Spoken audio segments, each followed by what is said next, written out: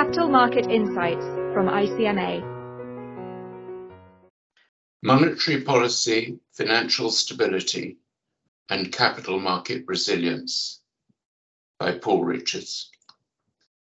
In the ICMA quarterly report, the quarterly assessment considers the background to central bank decisions in 2022 to tighten monetary policy and the implications for financial stability and capital market resilience, with a focus on the pivotal role of three central banks: the US Federal Reserve, the ECB, and the Bank of England.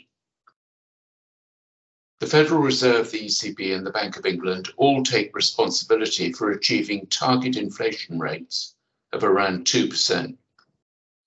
So why did inflation rates rise in 2022 well beyond this?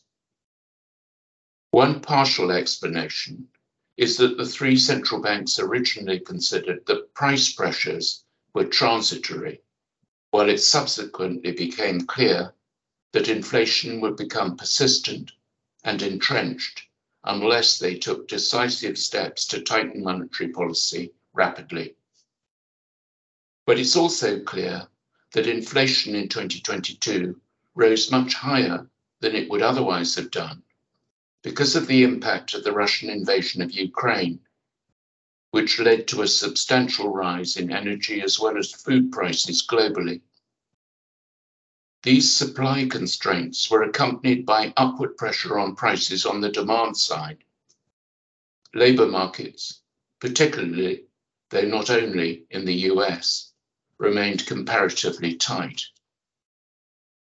Against this background, the Federal Reserve, the ECB, and the Bank of England raised short-term interest rates forcefully in 2022 to levels last reached in 2007 and 2008, and they signalled that even when inflation peaked, further increases in short-term interest rates were likely to be needed in order to bring inflation back to target.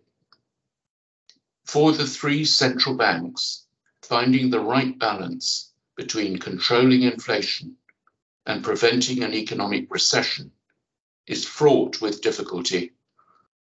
Underlying their response to the rise in inflation is a concern about the risk to their own credibility if they do not succeed relatively quickly by bringing inflation back under control. In 2022, the rise in short-term interest rates affected the financial stability of markets in a number of ways. First, as the Federal Reserve took the lead in raising short-term interest rates, starting earlier and moving more quickly than the ECB, the US dollar strengthened significantly in the foreign exchange market, at least until later in the year.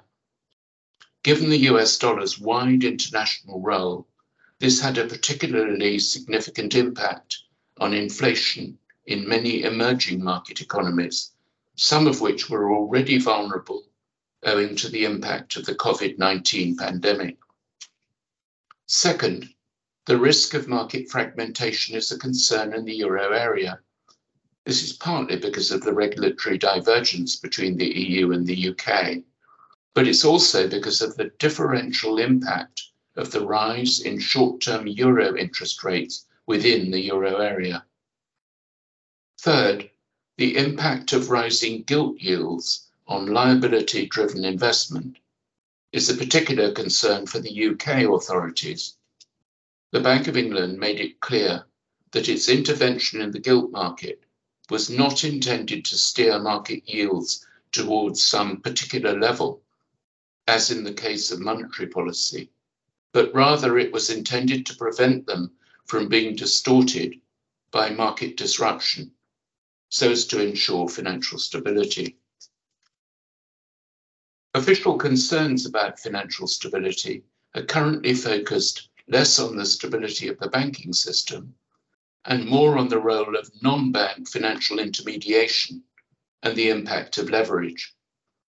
The authorities' aim is to ensure that NBFIs are sufficiently resilient and appropriately regulated. In its progress report in November 2022, the Financial Stability Board focuses on the functioning and resilience of the NBFI ecosystem, which depends on the availability of liquidity and its effective intermediation under stressed market conditions. One set of policies focuses on addressing structural liquidity mismatch in open-ended funds. The second set addresses pro-cyclicality of margining in centrally cleared and non-centrally cleared derivatives and securities markets. On the supply side, the report also draws attention to the need to increase the availability and use of central clearing for government bond cash and repo transactions, the use of all-to-all trading platforms, and measures to enhance the transparency of bond and repo markets.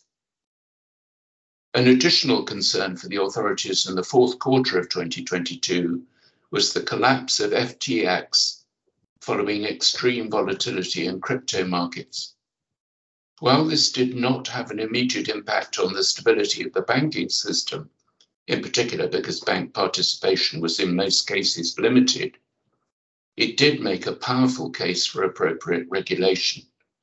The question is how best to achieve this while allowing important initiatives from the fintech revolution to continue to develop, such as the development of central bank digital currencies and the use of blockchain to make back-office systems more efficient. In considering further regulation of NBFIs, it's important that the authorities also consider the risk that focusing on the regulation of one particular product or another in the market ignores the impact on international capital markets as a whole. The market is interconnected and an integrated approach is needed by the authorities. Regulating one particular part of the market may have unintended consequences elsewhere. Thank you. Thank you for listening. For more ICMA podcasts and further information on capital markets, please visit our website, icmagroup.org.